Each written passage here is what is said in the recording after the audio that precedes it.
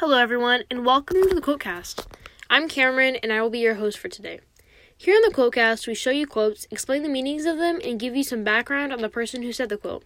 I hope all of you are doing great, so let's dive right in. Our quote today is by Martin Luther King Jr., and here's a little about him. He was born January 15th, 1929. His family was very active in their local church. His grandfather was the pastor, then Martin's father, while Martin was the co-pastor.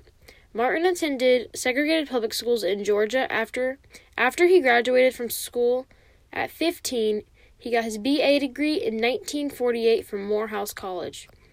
He later got awarded the BD in 1951. He enrolled at Boston University, getting his degree in 1955. In Boston, he met his soon-to-be wife. They later had 2 sons and a daughter.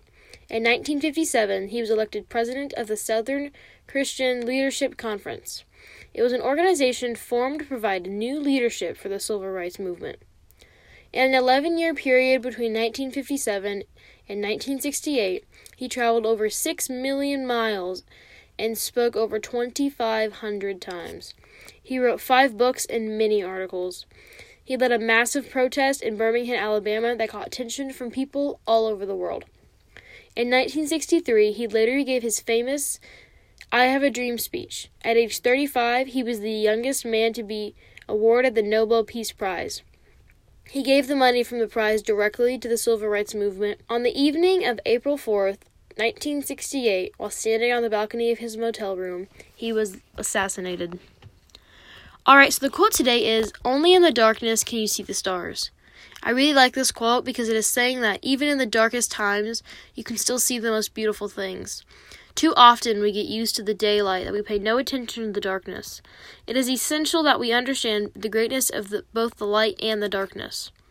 I think it relates to Dr. King because he was an African American and believed that they were not fully free. He wanted to make a change, and so he did.